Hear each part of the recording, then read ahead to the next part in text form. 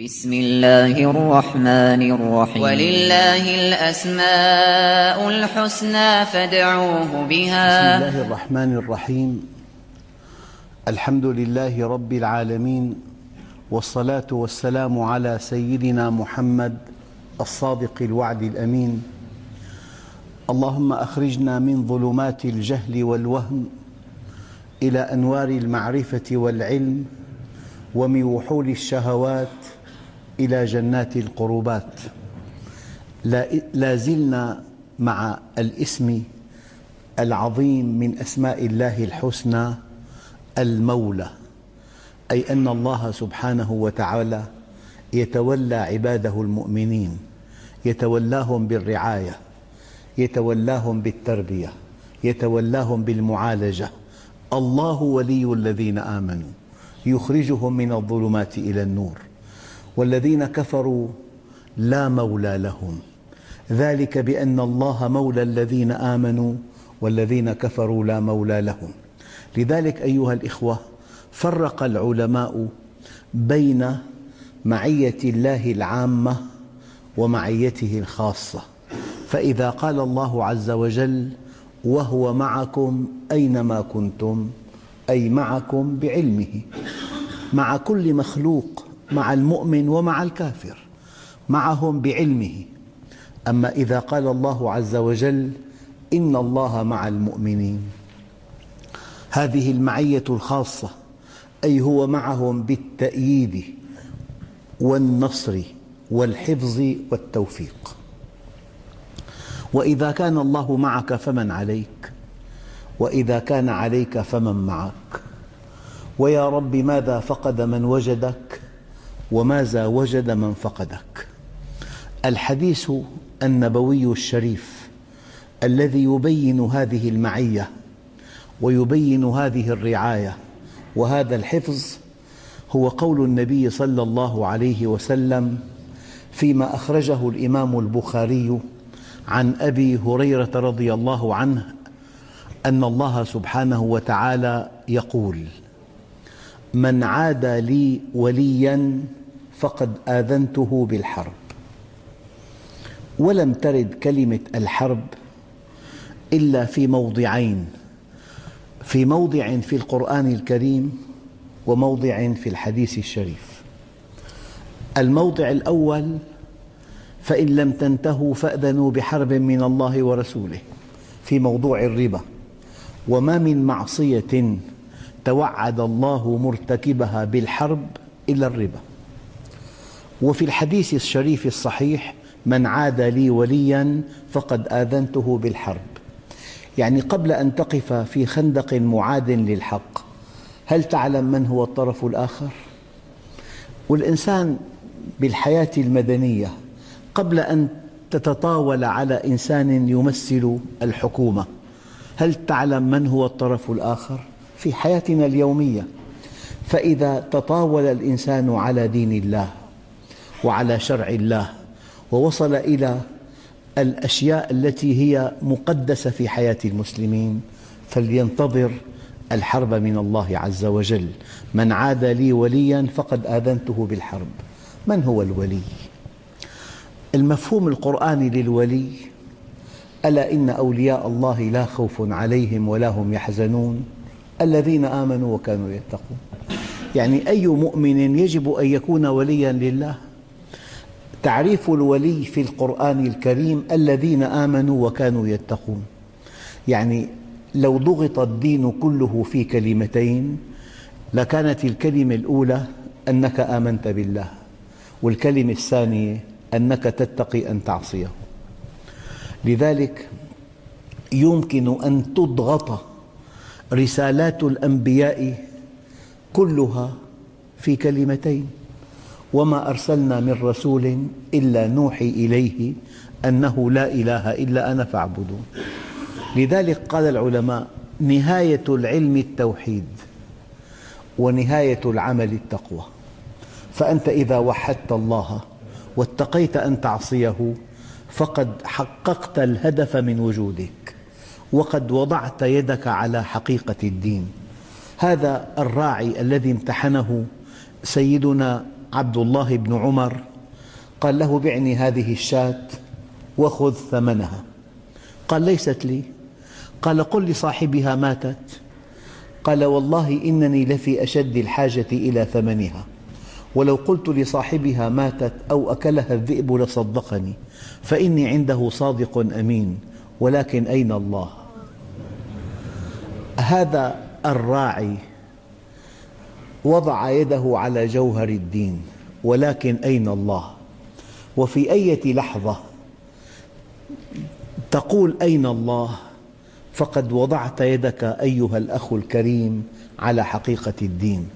لذلك يمكن أن يضغط الدين كله في كلمة واحدة وهي الاستقامة، وما لم نستقم على أمر الله لن نقطف من ثمار الدين شيئا.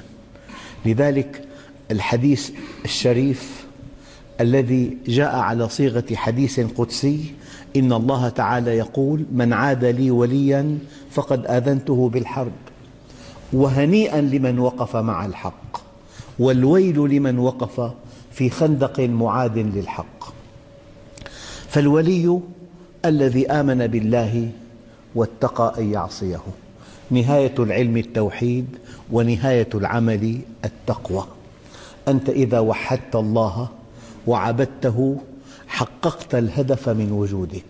لذلك قال تعالى: ما يفعل الله بعذابكم إن شكرتم وآمنتم. الآن لا معنى لأن تعرف الله من دون أن تتقرب إليه.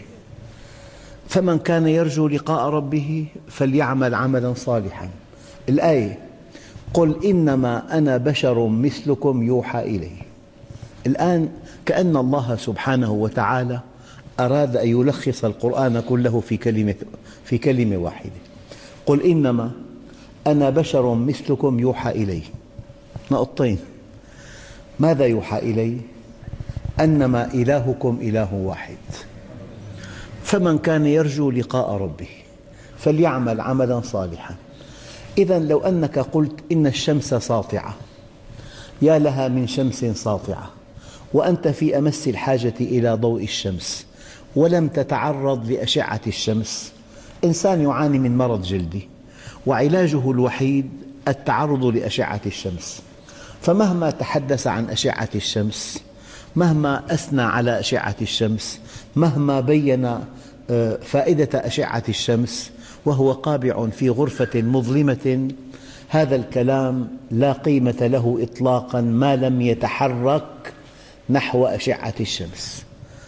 الإيمان من دون عمل لا قيمة له إطلاقا، بل هذا الإيمان قد يوصف أحيانا بأنه إيمان من نوع إيمان إبليس حينما قال: ربي فبعزتك لأغوينهم أجمعين. يعني هذا إبليس قال ربي، آمن به ربا وآمن به عزيزا، وقال خلقتني من نار، آمن به خالقا، وقال أنظرني إلى يوم يبعثون. لذلك ترداد كلمات الإيمان من دون عمل لا قيمة لها إطلاقا. فمن كان يرجو لقاء ربه فليعمل عملا صالحا ولا يشرك بعبادة ربه أحدا. وقد بينت من قبل أن الإنسان إذا استقام على أمر الله يسلم، أما إذا عمل الصالحات يسعد. وفرق كبير بين السلامة والسعادة، مع أن كل إنسان على وجه الأرض يتمنى السلامة والسعادة. لذلك الحديث القدسي الشريف: وما تقرب إلي عبدي بشيء أحب إلي مما افترضته عليه. الفرائض أولاً، أداء الفرائض مقدم على أي شيء. أعظم قربة إلى الله أن تؤدي الفرائض. وما تقرب إلي عبدي بشيء أحب إلي مما افترضته عليه. أيها الإخوة، الإنسان حينما يقول فريضة، ما معنى فريضة؟ أي أن سعادتك تتوقف عليها. للتقريب، كيف نقول إن استنشاق الهواء فريضة؟ لأن استمرار حياة الإنسان متوقفة على استنشاق الهواء. شرب الماء فريضة، يعني حياة الإنسان متوقفة على شرب الماء. تناول الطعام فريضة، أي حياة الإنسان متوقفة على تناول الطعام. إذا تناول الطعام وشرب الماء واستنشاق الهواء فرائض، بمعنى أن حياة الإنسان متوقفة عليها. أما الحرام الذي يحرم النفس من سعادتها وسلامتها، فأنت حينما تفهم أوامر الدين أنها ضمان لسلامتك وليست حداً لحريتك تكون فقيها. أنت إذا رأيت إلى لوحة كتب عليها ممنوع التجاوز حقل الألغام، أنت لا تشعر أن واضع هذه اللوحة أراد أن يقيد حريتك، بل تعلم علم اليقين أنه أراد أن يضمن لك سلامتك. لذلك في اللحظة التي تفهم أوامر الدين أنها ضمان لسلامتك وسعادتك تكون فقيها، وحينما تفهم أوامر الدين أنها قيد لحريتك تكون بعيدا عن فهم الدين الصحيح. فلذلك وما يزال عبدي يتقرب إلي بالنوافل. أول مراتب القرب من الله أداء الفرائض. أول مراتب القرب من الله أداء الفرائض، والفريضة ما تتوقف عليها سعادتك وسلامتك. يعني في عنا أشياء بالدين حدية، في عنا أشياء بالدين نسبية. يعني ترك المحرمات حدي، ما في تفاوت، ما في تفاضل. في عنا باللغة العربية أفعال لا تقبل التفاوت، كفعل مات، ما في فلان أموت من فلان. الموت حدي، له حالة واحدة. من لم يمت بالسيف مات بغيره، تنوعت الأسباب والموت واحد. ففي أفعال لا تقبل التفاوت حدية، وفي أفعال تقبل التفاوت. أنا أكثر منك مالا، المال نسبي يزيد وينقص. بالاستقامة ما في تفاوت، الاستقامة حدية. فالذي نهانا عنه النبي صلى الله عليه وسلم يجب أن ننتهي عنه كلية. يعني تقريبا كمستودع الوقود السائل، له صفة سلبية وصفة إيجابية. الصفة السلبية أنه محكم، والإحكام حدي، حالة واحدة. إذا قلت محكم يعني محكم، تضع فيه 1000 لتر وتغلقه بإحكام وتغيب 100 عام، ال1000 هي لأنه محكم. إن لم يكن محكما فعدم الإحكام نسبي، قد تقل الكمية بعد شهر أو بعد أسبوع أو بعد سنة أو بعد ساعة. فعدم الإحكام نسبي، أما الإحكام حدي.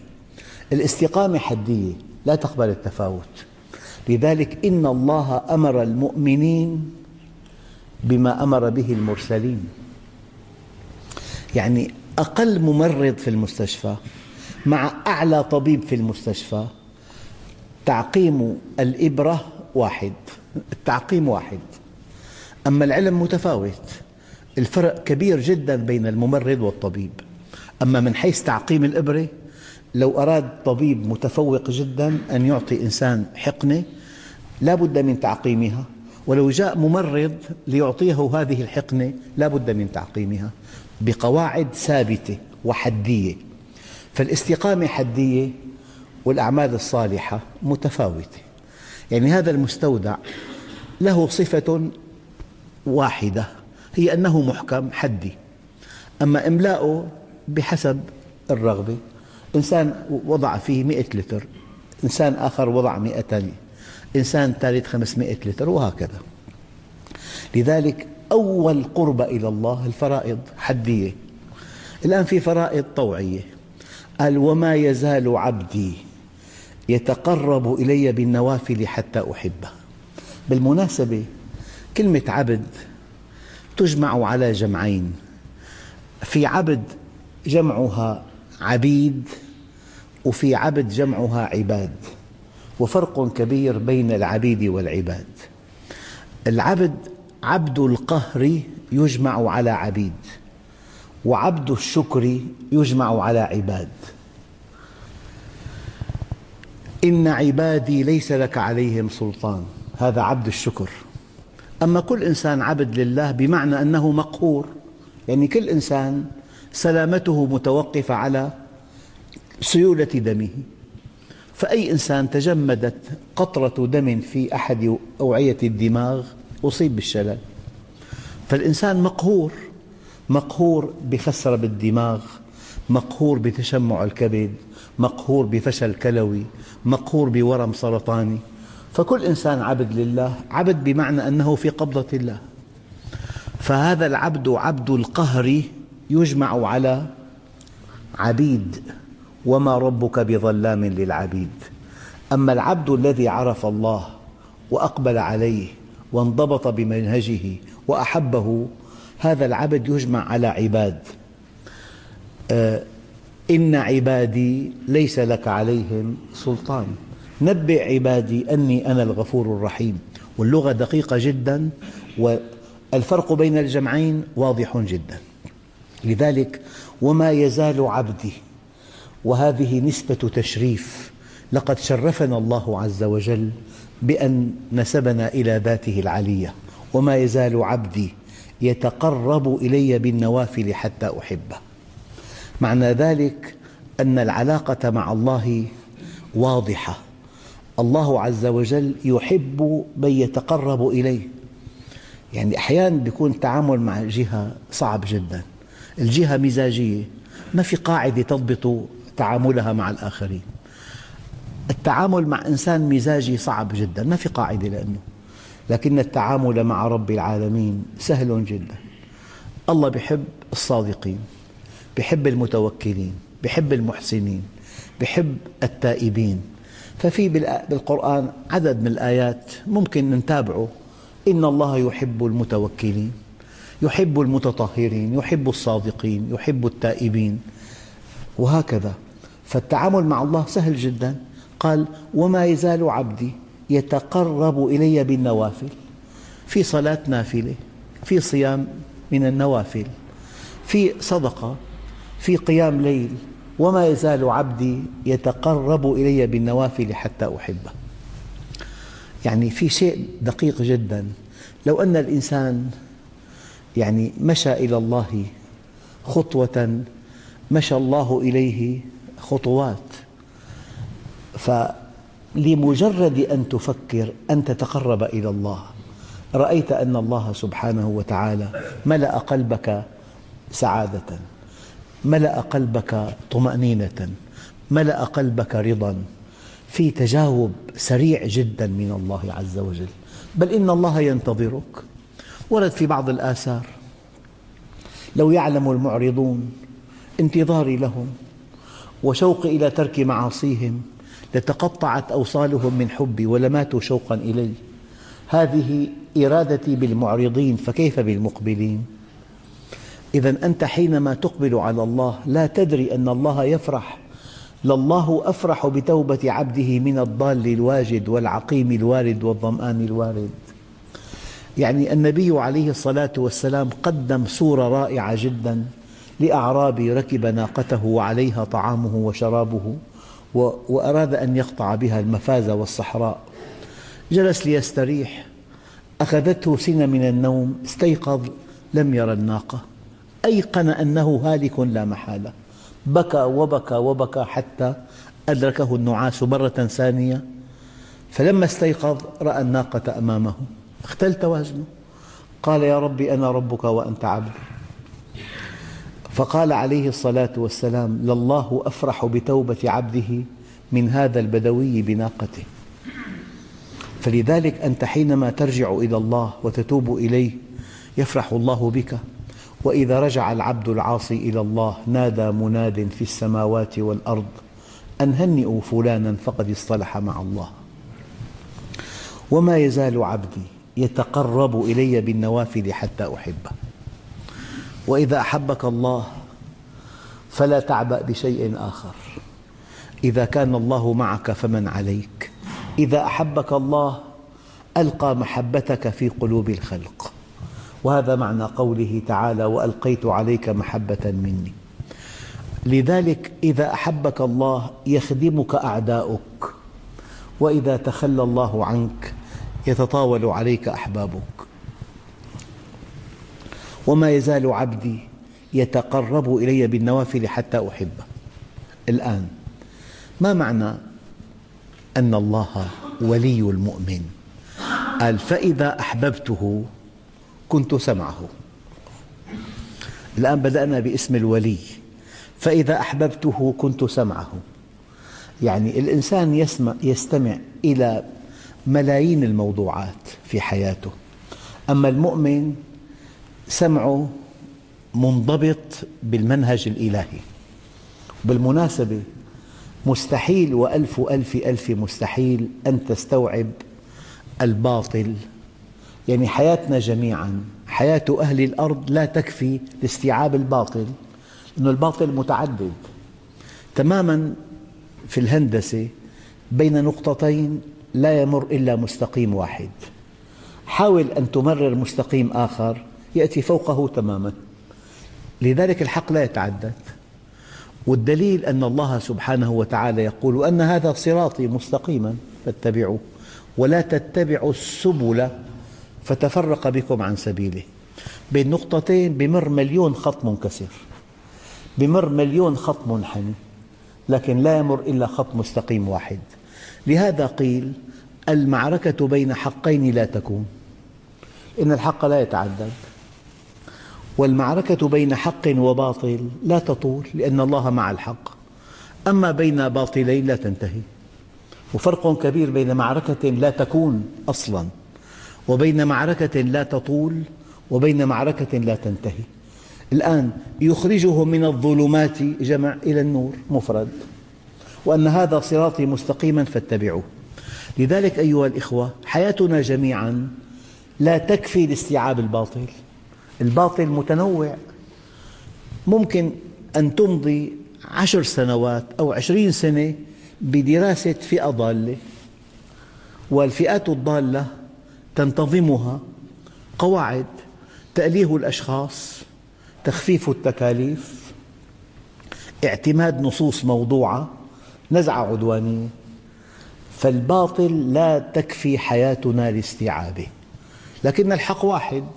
من السهل جدا أن تستوعب الحق في عمر معتدل، واستيعاب الحق صار ميزان، كل شيء خلاف الحق باطل. لذلك الطريق سالك وممكن أن تستوعب الحق. إذن فإذا أحببته كنت سمعه.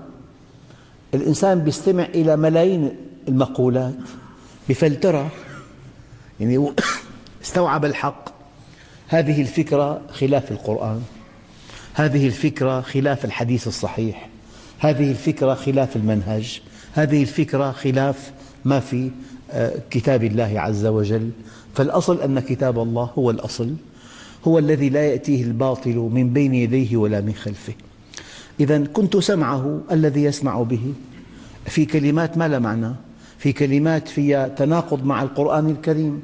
لذلك قال تعالى: يوم لا ينفع مال ولا بنون إلا من أتى الله بقلب سليم. ما القلب السليم؟ قال: القلب الذي لا يشتهي شهوة لا ترضي الله ولا يصدق خبرا يتناقض مع وحي الله، ولا يصدق خبرا يتناقض مع وحي الله. هذا من صفات القلب السليم. إذن السمع مضبوط بمنهج الله عز وجل، يعني الإنسان يرد مليون مقولة بل ويركلها بقدمه إن خالفت منهج الله عز وجل. في عنده حق، عنده ميزان، عنده مقياس. قال: وبصره الذي يبصر به. لو إنسان نظر إلى بناء يأخذ بالألباب، لكن صاحبه تاجر مخدرات جمعه من مال حرام، يرى إلى لا يحترم صاحب هذا البناء، يحتقره، لأنه في عنده ميزان. لذلك المؤمن منضبط، سمعه منضبط وبصره منضبط.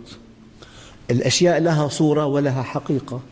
يمكن يحترم إنسان دخله محدود جدا من حلال، ويحتقر إنسان بنى مجده على أنقاض الناس أو على حياة الناس أو على أمن الناس أو على خوف الناس. فالآن تقييمه للأشياء مبني على نور ألقاه الله في قلبه، يقيم الأشياء بميزان دقيق، بمنظومة قيم رائعة جدا. إذا كنت سمعه الذي يسمع به، وبصره الذي يبصر به، ويده التي يبطش بها. يعني ما بيتحرك حركة إلا وفق منهج الله. إن أعطى لله، إن منع لله، إن رضي لله، إن غضب لله، إن وصل لله، إن قطع لله، وهكذا. ورجله التي يمشي بها لا تقوده رجله إلا إلى عمل صالح، لأمر بالمعروف، لنهي عن المنكر، لارتياد بيوت الله، لإصلاح بين شخصين، حركته كلها في سبيل الله. وإن سألني لأعطينه، أصبح مستجاب الدعوة. الله ولي الذين آمنوا، هذا معنى الولي. ولئن استعاذني لأعيذنه، إنسان التجأ إلى الله عز وجل الله بيلبيه فورا، أصبح مستجاب الدعوة. وما ترددت عن شيء أنا فاعله ترددي عن نفس المؤمن يكره الموت وأنا أكره مساءته. يعني أنا قرأت تاريخ 70 صحابي من الصحابة الأجلاء، ما منهم واحد إلا كان ساعة الموت في أسعد لحظات حياته. قيل ادخلي الجنة، قال يا ليت قومي يعلمون. ما معنى أن الله ولي المؤمن؟ أن هذا المؤمن تحت رعاية الله وحفظه وتأييده ونصره، يتولاه بالرعاية، يتولاه بالحفظ، يتولاه بالتأييد، يتولاه بالمعالجة. فلذلك من أقرب أسماء الله الحسنى إلى المؤمن اسمه الولي، والحمد لله رب العالمين.